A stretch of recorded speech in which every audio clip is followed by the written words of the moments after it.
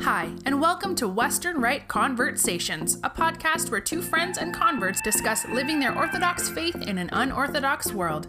Here are your hosts, Karen and Stephanie.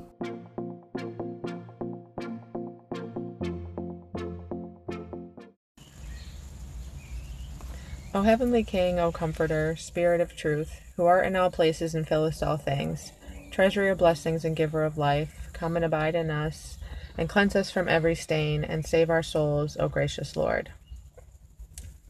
What's up? Hi. So we're sitting in the car right now, like two weirdos, trying to find a quiet place to record this impromptu podcast with a discussion that's very pertinent to our children. And what gave birth to this, for me, and why I wanted to have this conversation with you, which I haven't yet had, because I'm trying to wait so it can be fresh, is, as you know, I coach soccer. Yeah. And last year... Phenomenally. Thanks. Last year I had a conversation with one of the board members and said, you know, soccer really conflicts with church. And he listened and he said I was not the only person that brought that to his attention. Good. And that the board had met and decided they were going to consider that and push game times back on Sunday mornings. So I felt really good about it. So this year I signed up to coach again, and I'm also a coordinator, which is just a little more responsibility. I oversee just the division of girls 11 to 13. Cool. And I'm just a point of contact, and I have to be at all the games, even if my team's not playing. Oh, wow. Communicate with the board and that kind of thing. That is a little bit more. Yeah. Commitment. Not all the games, just all of the games for that age Division, group. Yeah. Right. So, you know, I'm doing it and I'm really enthusiastic about it, and I'm helping out with the roster, and I just love it. I love coaching Yeah. And organizing. And and organizing. I like the Yes. coaching more, but the organizing is okay. So then I get an email from the president, and it was sent to all the coaches and coordinators of the game schedule for every division, every age. And I see that my team plays Saturday mornings, I think it was at 10, and then again Sunday mornings, 10 a.m. Oh my gosh. Your team? My team. Now, games start earlier. There's games at, I don't know, let's say 8, 9, 10, 11. Oh my gosh. Every On Sunday? single Sunday morning. Yes. And in the message was written, you know, here's the outline for the game schedule. I know that it can conflict with church, but thank goodness for Saturday afternoon mass. So I read that and I just went straight to rage. Of course. I don't even know what I felt prior. I know. I couldn't distinguish, but just rage. Oh my Rage gosh. came out of me. I can't. And, oh my gosh. One of the But I thoughts can. was, I'm totally there with you. okay, number one, not everybody's a Roman Catholic. Not everybody has the opportunity to skip Sunday morning and go to Saturday at 4 o'clock. There's Right. plenty of Protestants and evangelical, whatever, every Yes. other denomination that meets on a Sunday morning. Right. 10 o'clock in my mind Is prime church is time. the church hour. It is. We're kind of like the anomaly because we start earlier than that. But we're right in the middle of liturgy at 10. Yeah, and yes, Catholics have 8 o'clock mass or 9 o'clock mass or 10 o'clock mass. But regardless, it's Sunday morning. Yes. That entire window Right. is when church is happening. Right. For most people, Yes. that's when they're going to church. So- if they go to church. If they go to church. That's when they go. Most people. So I'm angry.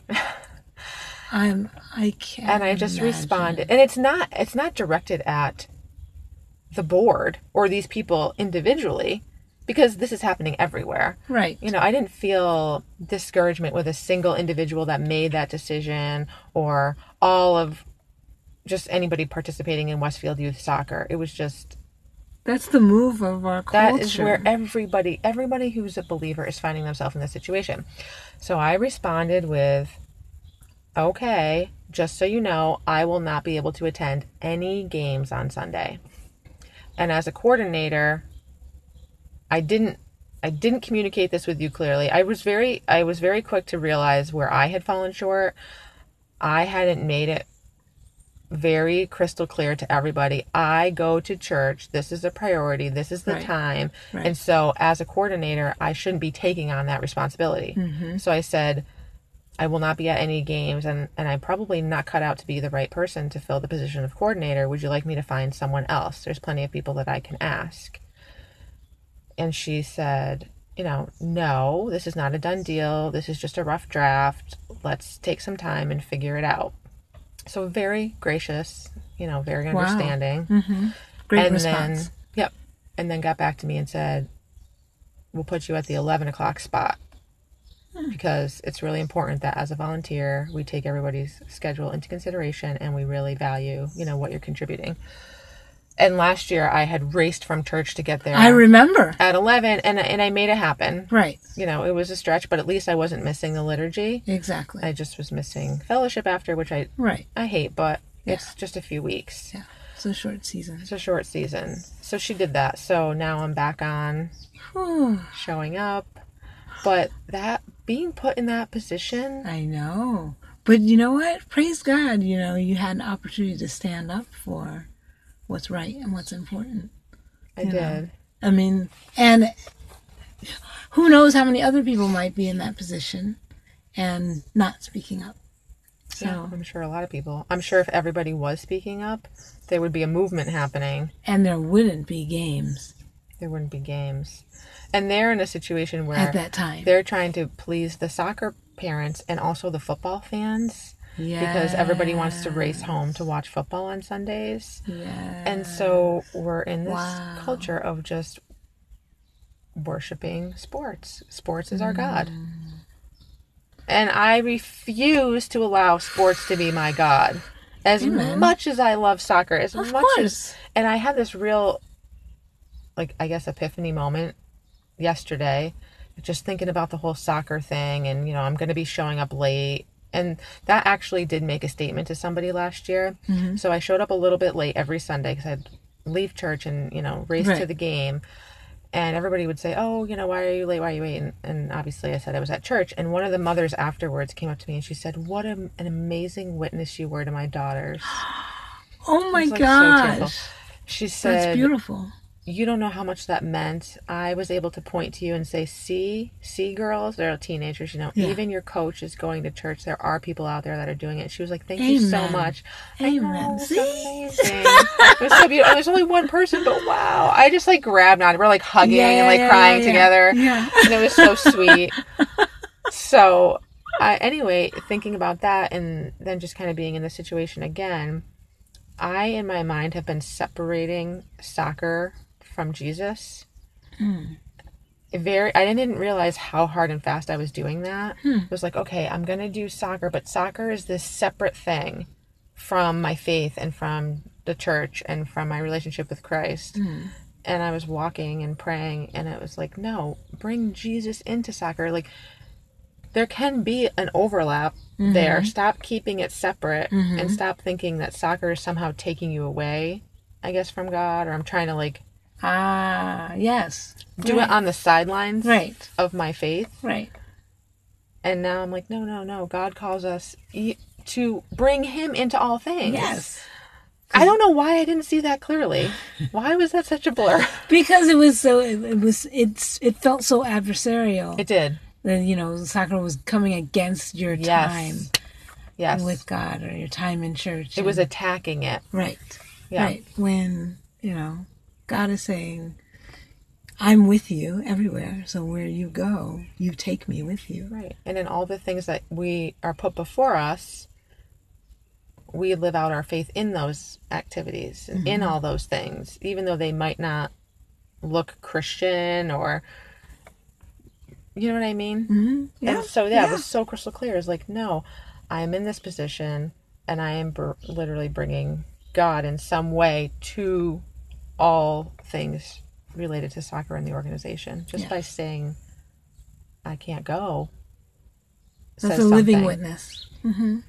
And then we were, all of us were together, the board members and everything, and somebody said, oh, there's going to be a meeting, it's going to be on this day at this time, and this other person said, oh, that's a Sunday, Karen won't be there. And I was like, wow, they just know. Now they know. Right, exactly.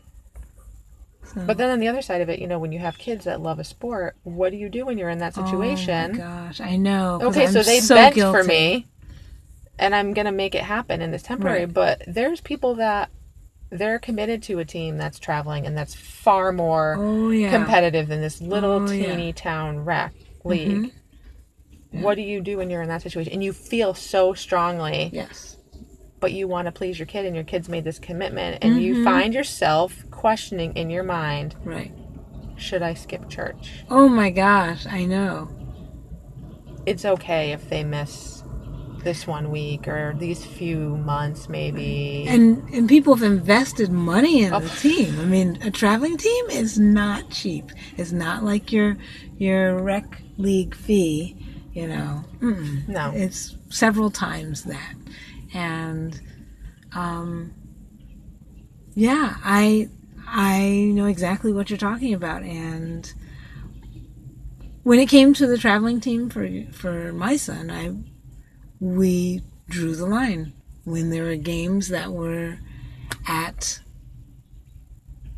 10 or 11 in the morning, and it took an hour to 2 hours to get there. We told the coach that he was going to miss the game. And we kind of held fast to that. It was it's so hard. Why is it so hard? I mean, it's just hard to... It isn't hard.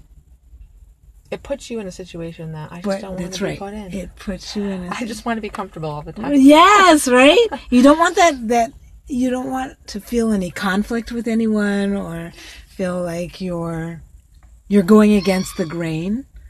That is what we're called to, though. I know. We are countercultural. Yes. And if you feel as though... We're alien. I certainly feel, again, which is probably just going to happen all the time, alone in... I'm not looking around seeing all these people saying, oh, yeah, church is important for us too. We can't make it on Sundays. It's literally like my voice crying out in the wilderness. And that's what it feels like. There's nobody coming up to me saying, yeah, us too, or rallying, saying thank you so much for that one mom. But as far as the organization is concerned, exactly. Yeah. So you kind of feel again like, oh man, I'm alone in this, or I'm that one person that's got to disrupt everything. Exactly. And it stinks because we want to be liked, and I don't want to be judged, and. Oh my gosh. And wouldn't it be so great if people were like, wow, you make faith a priority? Isn't that no, instead they're like, gosh, can't you just go to 4:00 Mass on Sunday? Like, they don't appreciate it or value it, which I understand. Right. Yeah. They're not going to see it the way I do. No. That's hard. It is hard. I'm trying to remember the name of the woman who talked about raising alien children. Oh, yeah. Jen was her first name, I think. I can't remember her last name. But, yeah, it was really powerful what she said about raising alien children. And, I think... When she says alien children, she means... Right. Well, in the sense that we are alien. We are not of this world. This is not our home. Children that stand apart, children that are in the world but not of the world. That's right. Is what she means. Right. Yeah. So we're alien. Our kids are alien in the sense that, like you said, we're set apart. We're not of this world.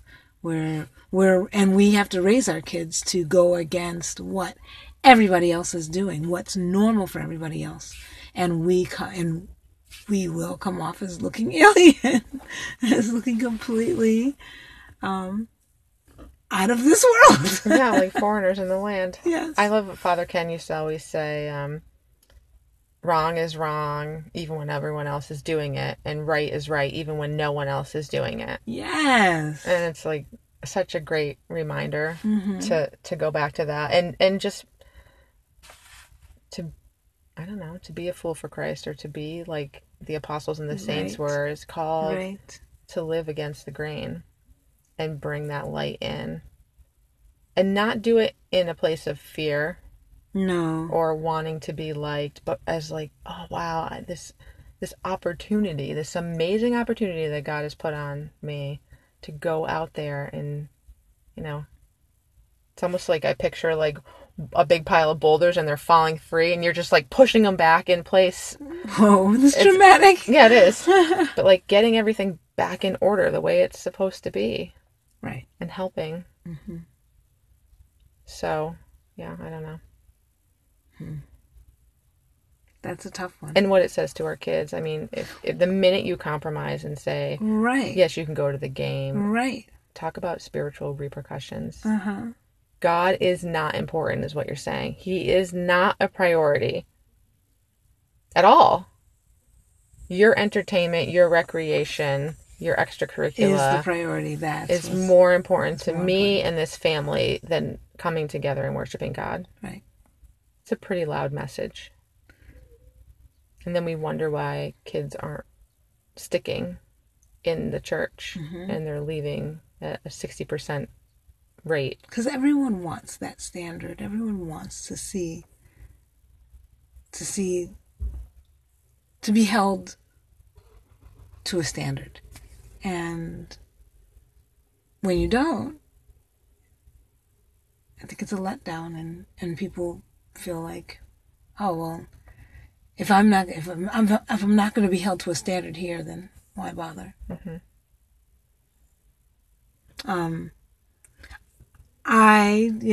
With the travel team, I felt like we did really well in terms of not missing church for games and not compromising. But then I did compromise. My son had an ID camp to go to, and it was scheduled for Sunday. And I said, you know what? I said, Gabe, we really need to pray about this because this is it's not okay. Mm. And I know this is really important to you, and this is the only time it's scheduled. Lo and behold, a day later, they called and said they rescheduled it to Saturday. Wow. Right? I was like, yes! I was like, Gabe, did you see that? That was awesome. And then... Wait, the power of prayer? Yes! In that? Yes. Prayer is our first go-to. Absolutely. Right. That is what moves things. Prayer. Exactly. So you did that, and you were blessed. I was. Yeah. It's not easy. No. To go against the tide of this world. But I wouldn't want it any other way, would you? No, absolutely not. And God is there with us. Mm.